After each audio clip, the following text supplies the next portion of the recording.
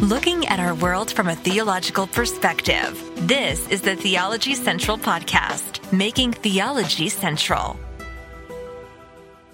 Good afternoon, everyone. It is Wednesday, July the 20th, 2022. It is currently 2:59 p.m. Central Time, and I'm coming to you live from Abilene, Texas. Now, let me ask you a very important question. And you know I love starting my podcast with asking questions. Don't I do that a lot? I do that frequently, don't I? I start by asking you a question. Maybe you appreciate that, maybe you don't. Sometimes I'm like, let's not start with a question this time. But I always find a way of asking you a question. But this is important. Do you feel you have specific hermeneutical keys that guide you and interpreting the Bible? If I was to give you a piece of paper and say, write down three, hermeneutical keys, three interpretive keys that helps you interpret the Bible correctly, what three keys would you write down? Three interpretive keys. Now, let's remind ourselves of something. This is very, very important. Listen to me carefully. First, you always have to understand there is Bible study, and Bible study is observational. Bible study is not about interpretation. Bible study is about taking a Bible study method, applying that method so that you can accurately observe what's in the text. If you bring in interpretation in the middle of study, I think that almost always leads to problem, because Bible study, you put it this way, observation always comes before interpretation. The quality of your observation determines the quality of your interpretation. I know all of you know this, but I have to repeat it frequently, okay? So first you need to know Bible study methods, like a chapter summary method, chapter analysis method, thematic method, topical method, biographical method, book background method, all of the different methods, right? You've got to know those methods. That gives you the tool, or tools plural, that gives you tools to put in your toolbox, right? So that you can pull them out at any time, take a passage apart, and that you can do observation. That observation keeps you from ever being manipulated by someone saying the text says something it doesn't actually say. It protects you so much. And it gets you about maybe 60, 70% prepared to do a decent interpretation. If all you do is Bible study methods, you're probably 60, 70%, maybe even more ready now to possibly offer an interpretation, because you have seen what's actually in the text. All right. So that's very important. But beyond that, you usually need certain principles, certain hermeneutical principles, certain interpretive principles to kind of help you so that you don't, go off the road, right? As I use this illustration all the time. I don't know where you live, but here in Texas, if I get on the highway and I start driving, I'm driving, and if I kind of veer a little bit to the right, if I just veer a little bit to the right, all of a sudden I'm going to hear, okay, I don't know if that's a good sound effect, but just these rumble strips, right? And that's to tell you, no, get back over, wake up, pay attention, stop looking at your phone, stop arguing with your kids, stop arguing with your wife, get back on the road, get back on, not get back on the phone, get off your phone, get back on the road, wake up. Those rumble strips are there to keep you on the road. Well, you need good interpretive principles, good hermeneutical principles, hermeneutical keys, that when you're trying to interpret, all of a sudden, if you start veering off too far to the left or too far to the right, it tells you to get back on the road. It feels ridiculous trying to make that sound, but you get the idea, right? Hopefully that illustration will stay with you, okay? It gets you back on the road. And there's some very important ones. But I want to talk about a one that I believe many in the evangelical world has forgotten. It has become lost.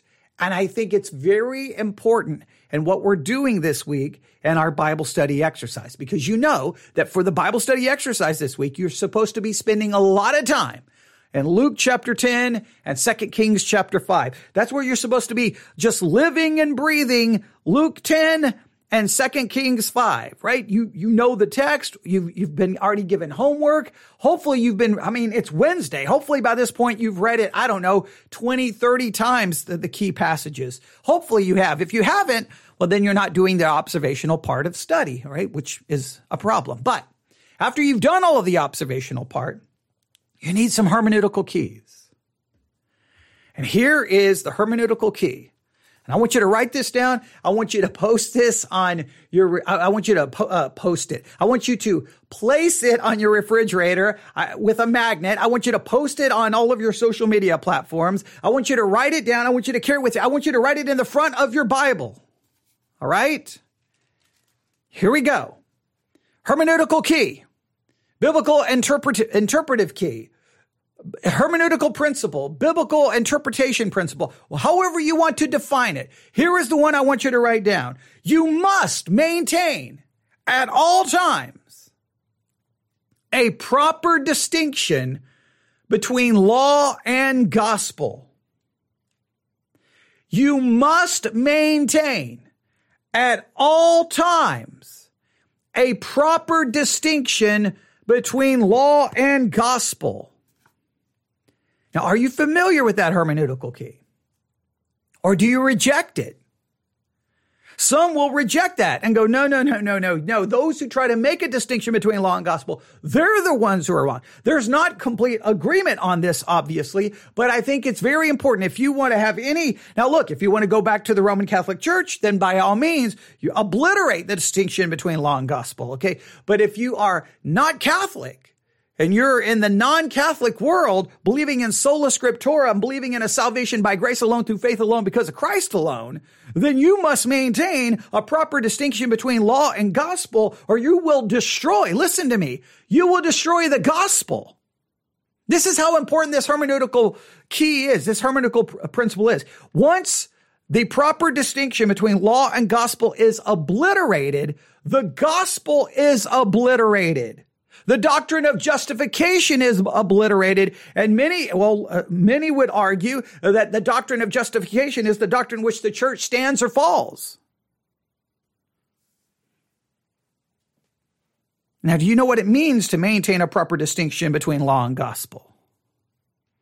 How much have you been taught about this principle? Well, we won't be able to do a full study on that subject in this Bible study exercise, but coming soon, right here on the Theology Central podcast, we are going to begin a series on God's no and God's yes, the proper distinction between law and gospel. And we're going to look at 25 theses in regards to this concept. And hopefully you will find it to be beneficial. I don't know how we're going to put it all together, but that will be there to help and assist you. And that will supplement what we're going to do today. All right. So are you ready? Okay, here we go.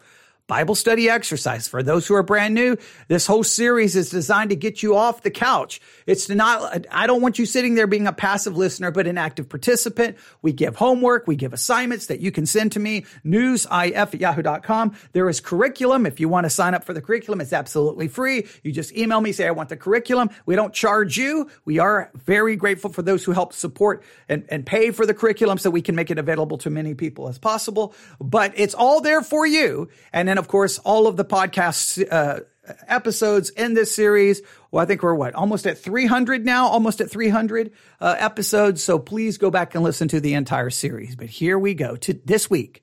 It's Luke 10, 2 Kings 5. If you have a Bible, let's open up to Luke chapter 10. I hope this is going to be beneficial. Luke chapter 10. Luke chapter 10. We've been working on this for just a little bit, and I think we had a good conversation. I can't say that the presentation was perfect, but I think there was a little bit of struggle I had, but we were having lots of technical problems, so I won't go back and explain everything. I'm not going to make any excuses. Hopefully this one will be better, but let's review briefly. Luke chapter 10, verse 25. And behold, a certain lawyer stood up and tempted him, saying, Master, what shall I do to inherit eternal life? And remember, we focused on the fact that this person asked a spiritual question with wrong motives.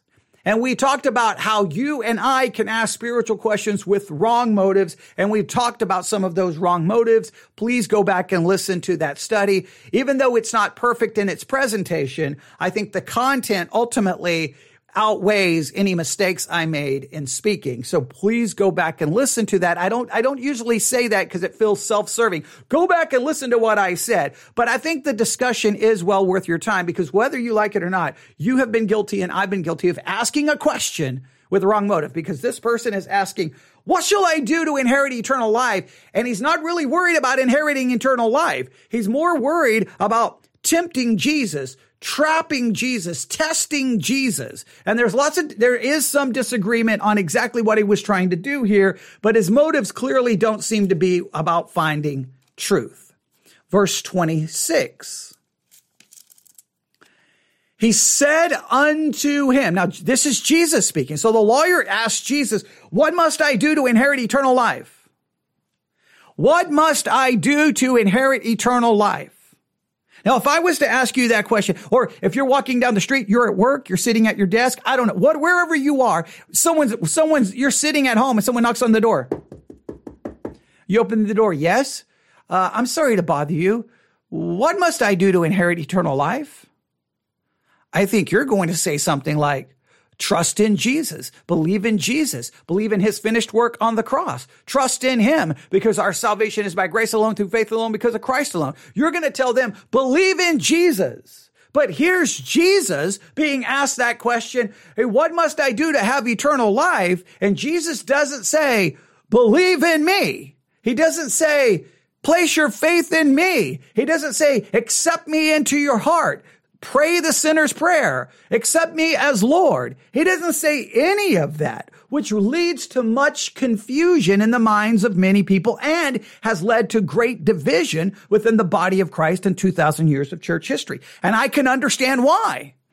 I mean, like you say, if we were just having a normal question, look, this person says this is what you have to do to have eternal life, and this is what Jesus says you have to do to have eternal life. Which one should I listen to? Well, you would immediately say, we will listen to Jesus. But when we listen to what Jesus does here, you may be going, no, never mind. Don't listen to Jesus, because it seems confusing. Because Jesus says this. He said unto him, Luke 10:26. Look what he says. What is written in the law? How readest thou? Jesus doesn't say, believe in me. No. He's like, what does the law say? He points them to the law. He doesn't point them to the gospel. He doesn't point them even to himself. What does the law say? Now, this lawyer who asked the question, he says this. Luke 10:27. And he answering said, if I can read correctly, thou shalt love the Lord thy God with all thine heart, with all thy soul, with all thy strength, and with all thy mind, and with all thy, let me read this again. Thou shalt love the Lord thy God with all thy heart, with all thy soul, with all thy strength, and with all thy mind, and thy neighbor as thyself. Whoa. Okay. He just laid out the law. Love God supremely. Love your neighbor as yourself. Now, I want you to just think about this. What should the lawyer have said at that very moment? What should he have said at that very moment? Should he have said, okay. All right. All I got to do is love God supremely, love neighbor self. Okay. I can do this. Or should he have said, well, the law says I'm supposed to do this, and I've never done it. Now, of course, remember, the whole problem with trying to interpret this is the person asking the question is not really seeking truth. So we have to at least consider that in this discussion. The one asking the question is trying to trap Jesus.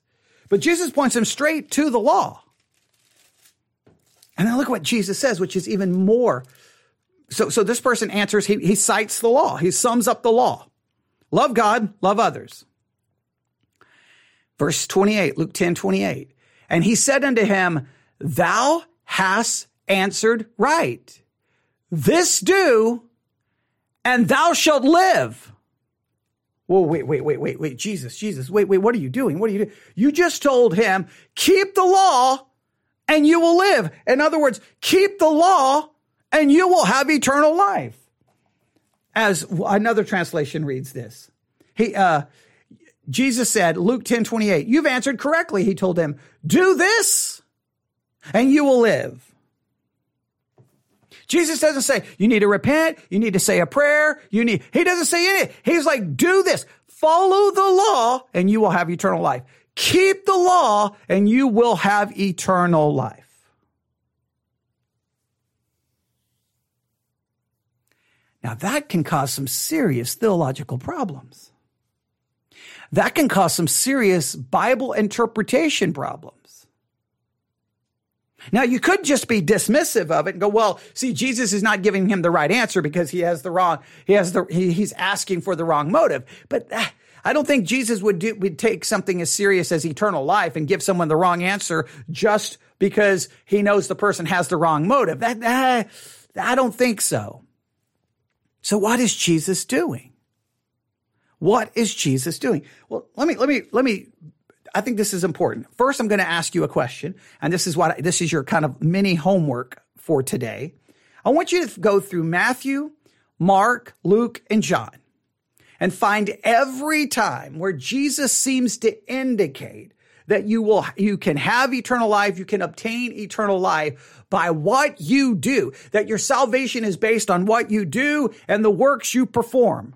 I want you to find every time Jesus seems to indicate that do this and you will have eternal life. If you do this, you're going to be judged by your works. It's very a works based. You must do this or to have eternal life. And if you don't, you will be condemned. I want you to you should just make a list of every time Jesus seems to do that. Because at times it's absolutely perplexing. You're like, Jesus, what are you doing? No. All you got to do is say, believe in me. Believe in me. Believe in me. Believe it. You're saved by grace alone, through faith alone, because of Christ alone. Now, some will argue, well, Jesus was giving basically the Jewish answer, and then Paul came along and created a whole new religion. Well, we obviously disagree with that. We believe all scripture is given by inspiration of God. It's profitable for doctrine, for reproof, for correction, that the man of God may be thoroughly furnished unto every good work. We believe it's all from God. So we believe that there isn't a contradiction here.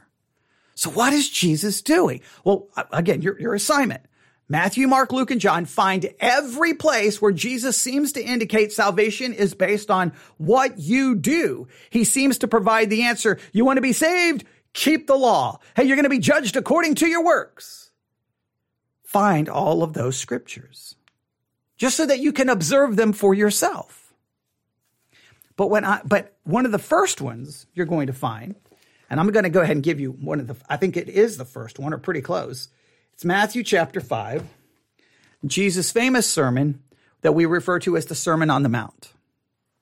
Now, again, I believe in the evangelical world, the Sermon on the Mount is a great example of people not maintaining a proper distinction between law and gospel. Once again, I believe the entire Sermon on the Mount is typically interpreted by most pastors and by obliterating the distinction between law and gospel.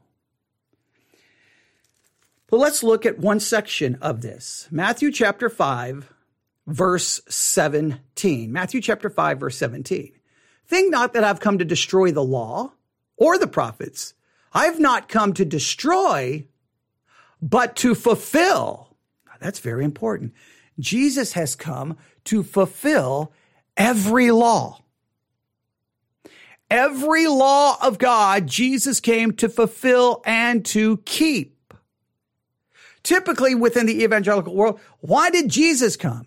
He came to die. Jesus came first to keep the law. All right?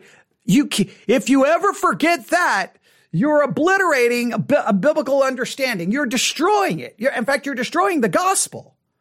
We have to have a Savior who keeps the law for us. This becomes very important, but let's continue. Matthew 5, verse 18.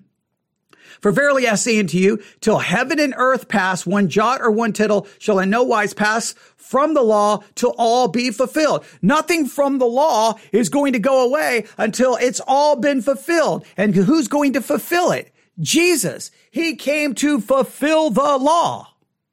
Jesus fulfilled the law. Every righteous demand, every law God called, commanded, or commanded, Jesus fulfilled. You may want to write that down and just carry that with you everywhere. Every righteous demand of the law was fulfilled by Jesus. Verse 19. Whosoever therefore shall break one of these least commandments and shall teach men so, he shall be called the least in the kingdom of heaven. But whosoever shall do and teach them, the same shall be called great in the kingdom of heaven. Now listen to this, verse 20. For I say unto you that except your righteousness shall exceed the righteousness of the scribes and Pharisees, you shall in no case enter into the kingdom of heaven. Whoa. My righteousness has to exceed that of the scribes and Pharisees. Of the scribes who kept the law, who were meticulous in keeping the law. I've got to have a righteousness greater than theirs. What does that mean? This is Jesus demonstrating how he uses the law. Jesus presents the law as the righteous demands of God that you must keep in order to be saved. And you say, so he's teaching us salvation by works. Absolutely not. He's teaching you, here's the righteous demand, keep it. If you want to be saved, you must keep it. Now, as soon as you hear those words, you must immediately begin to rip your clothing, okay, put on sackcloth, throw up ashes in the air and say, I am condemned, I am undone, I am finished, I am ungodly, because no matter how hard I try, I cannot keep the law. Because remember the way it works. You must keep every point of the law. If you break one point of the law, you're guilty of all of it. And if you don't keep every point of the law, you deserve to die. The only way to live under the law or by the law is to keep all the law, because if you break any of the law, you deserve to die. So in a roundabout way, what Jesus is doing is we have to understand this distinction between law and gospel. Jesus does this frequently. You want eternal life? Do this, do this, do this. You're going to be judged according to your works. Do this, do this. And you're like, well, wait a minute. What is he saying? Well, without Christ, you have no imputed righteousness. All you have is your righteousness. All you have is your works. And you will stand before God with your righteousness and your works, and you will be found guilty every single time. Your works will never be sufficient to please a holy God. Remember God's demand, be ye holy as he is holy. That's law. You will never accomplish that. But Jesus came to fulfill the law. You must see the distinction between law and gospel. The law, the purpose of the law is to show you the righteous demands of God so that you will realize that you are condemned and you will look for salvation in something other than law keeping and something other than works. And that is a righteousness that you are received by faith. So over and over and over, Jesus does this, and it seems confusing, right? Because you would say, Jesus, don't do that. You're going to confuse him. But I think what he's trying to demonstrate to us, until a person is crushed by the weight of the law, they will never truly turn to the grace of the gospel. One must be condemned and crushed by the law.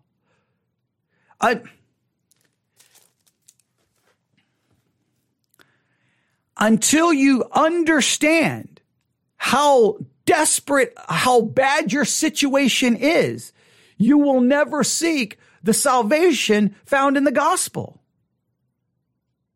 It's really the basic idea that we've talked about so many times in other areas of life. Until someone's really willing to acknowledge the problem, they will never seek help.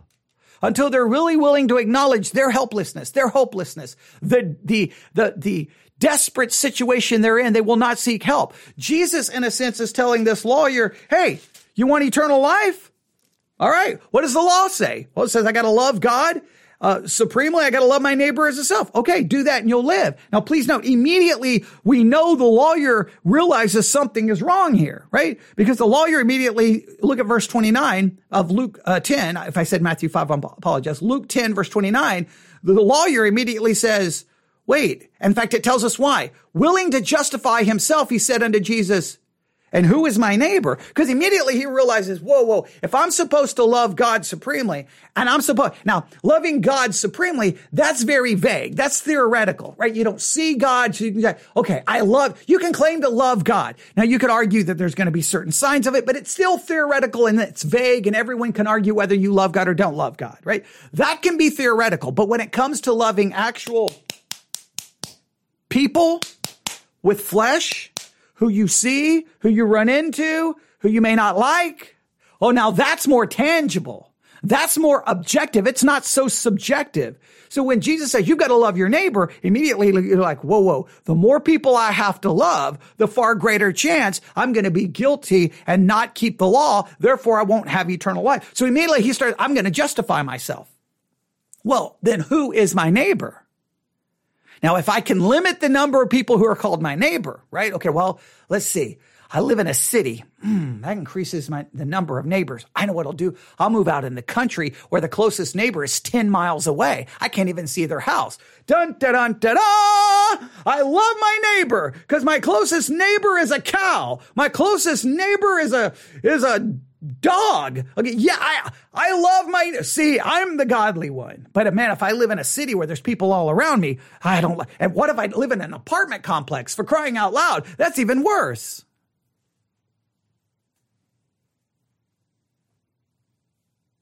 See, once you realize that you've got to keep the law in order to be saved, you immediately start trying to find every way to justify yourself. You're going to try to find every exception that you can to get out of the demands. The law says, do this and you will have eternal life. And what is the right result when you hear do this is, I haven't, I can't, I never will fulfill it. I need a savior. I need a righteousness that is not from within me. And the only hope then is Jesus Christ. The law says do and live. And the gospel says Christ has done it. Believe and you will live. We must maintain that proper distinction of law and gospel. When Jesus, the whole Sermon on the Mount, this is where so many people are so confused in how they preach it. Preachers get to the Sermon on the Mount like, okay, guys, do this, do this, do this, do this, do this, do this, do this, do this, do this, do this, do this. And how we typically teach the Sermon on the Mount, this proves whether you're saved or not saved. If you keep the Sermon on the Mount, you prove this is how the evangelical world gets out of it. And the Catholic world, it can be like, hey, if you do some of these things, it's a mortal sin. You're no longer in a state of grace. You're going to end up in purgatory or wait, if you commit a mortal sin, you're no longer in a state of grace. You're going to go to hell. But if you break some of these, you may be committing a venial sin. In other words, this is very critical to eternal life. And you say, well, that's that works-based Catholicism. But over in the evangelical world, we play the same game. The entire Sermon on the Mount. If you keep it, it proves you're saved. Wait, what? Nobody keeps the Sermon on the Mount. Nobody. The Sermon on the Mount is law. In fact, it's Jesus saying, hey, you know that law? You didn't really know it because the requirements of God goes beyond just an external action. It goes to an internal reality, an internal attitude, and an internal desire. So by the time you get done with the Sermon on the Mount, you should be even more condemned. You should even be more helpless, more hopeless, more in despair. But Protestant preachers have constantly taken the Sermon on the Mount and like, hey, this proves you're saved. And which, you know what they've done when they do that? They obliterate the gospel. No, the Sermon on the Mount is for you to go, I'm undone. And by the time you get to the end of the Sermon on the Mount, someone needs to say, you're guilty, right? I'm guilty, right? Our only hope is in Jesus Christ. And guess what? This is important. He not only did he preach the Sermon on the Mount, he kept it. He fulfilled it. Because Jesus did not only fulfill the external requirements of the law, he fulfilled the internal requirements of the law. He truly loved God, the Father, with all of his heart, mind, body, and soul. He truly loved his neighbor as himself. His righteousness exceeded all those who tried to keep the law because he fulfilled it perfectly. Now, am I saying that that the Sermon on the Mount doesn't provide a moral standard which we should strive for? Oh, it should, but it cannot be used as somehow proving my salvation because you will find yourself falling short of it continually. It's law. You must maintain a proper distinction between law and gospel. So when I get to Luke 10, and I'm like, Jesus, what are you doing? Jesus, what are you doing? You just handed him law as the way to be saved. Jesus, you don't understand. We believe in the salvation by grace alone, through faith alone, because of Christ alone. Jesus, you need to read Paul. No. Jesus knows exactly what he's doing. Oh, you want eternal life? Well, here you go. Here's the law. Keep it.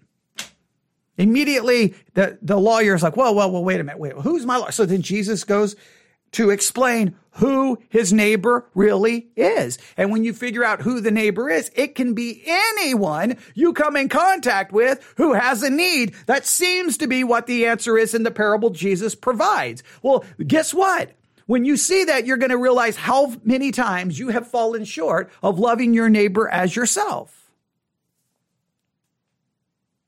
And if you haven't loved your neighbor as yourself, you haven't loved someone you can actually see, then do you think you've ever truly loved God with all of your heart, mind, body, and soul? By the time you get to the end of this parable, you know, woe is me, I'm undone. You must see the distinction between law and gospel. You obliterate the distinction between law and gospel, you obliterate the gospel. If you do not maintain a proper distinction between law and gospel, you obliterate the gospel. You destroy it. Therefore, no one can be saved. And when I say no one can be saved believing your message, even though you're intentionally not trying to do so. It's unintentional, but it's constantly happening. So here's what I want you to do today. Very simple. Remember, Bible study exercise. I do some of the teaching. I like to leave it for you. I want you to just make a list. This is very important. I want you to make a list of every time you can find Matthew, Mark, Luke, and John. Just compile a list. You don't need to do anything else with it. All you're just doing is making a list of every time Jesus seems to say, if you want eternal life, do this. You want to be saved, do this. You want to be saved, do this. You're going to be judged according to your works. And he seems to be giving a very works-based salvation, right? I want you to write it all down, okay? And then I want you to ask yourself, what do we do with this? Well, you're left with only a couple of options. Salvation is by works and not by grace alone. Or two, you try to play this game. Well, salvation is by grace alone. However, if you don't do the works, then you were never saved, which still just means you have to do the works. You're just trying to you're just playing a little game with language. You're still saying the same thing. All right. Or there's a distinction between what Jesus is doing here and the gospel. And the distinction is he's saying, here's law, try to be saved by it. Oh, it doesn't work. Now, believe on me. For God so loved the world that he gave his only begotten son, that whosoever believeth in him should not perish, but have everlasting life. There are plenty of times Jesus puts forth the gospel concept because you need both. So I want you to find every one of those passages. I just want you to see them for yourself. And I think the only way to understand them is a proper distinction between law and gospel. The law says, do this and you will live. You will immediately respond, I don't do this, I haven't done this, and I can't do this. Great. Now trust in the finished work of Jesus Christ and you will be saved, because his perfect righteousness, his passive and active obedience will be imputed to your account by faith. All right? I'm going to set this pencil down. So here's what I want you to do. You ready? I want you to write down this hermeneutical key. This is the hermeneutical key. This is the hermeneutical principle that I think is absolutely required to even handle this Luke passage. It's this. You must maintain a proper distinction between law and gospel. You must, at all costs, you must maintain at all costs a proper distinction between law and gospel. You need to be able to sit and listen to a sermon and say, that's law, that's gospel, that's law, that's gospel. You must be able to look at a passage of scripture and draw the distinction between law and gospel. You must be able to do that. You must maintain that. So write down that hermeneutical key. I want you to post it everywhere today. You must maintain at all costs a proper distinction between law and gospel. I want you to write that down. I want you to talk about it today. Share it with everyone you know. Talk to Christian friends and family. Make this the point of conversation today. All right? Then I want you to write a list of everything Jesus says in between Matthew, Mark, and Matthew, Mark, Luke, and John, where he seems to indicate salvation is by works. Are you going to be judged by your works? Anything that you relate to that. If you're not sure about a verse, email me, newsif@yahoo.com, and go, I'm not sure about these 4 verses. I'll turn on the microphone and we'll talk about it. All right? Then I want you to look at that Luke passage, and I want you to just ask yourself, what Jesus is doing here, is he using the law to show the lawyer, hey, you don't keep it. You can't keep it. You will never keep it. Because I believe it's absolutely required that you must be crushed by the law before you can cling, or how do I want to say it? You must be crushed by the law before you can be saved by the gospel. You must be crushed by the law. And when I say crushed, you're crushed of all hope. You're crushed of all spiritual arrogance, spiritual pride, and self-righteousness. You must be crushed by it before you can be saved by the gospel.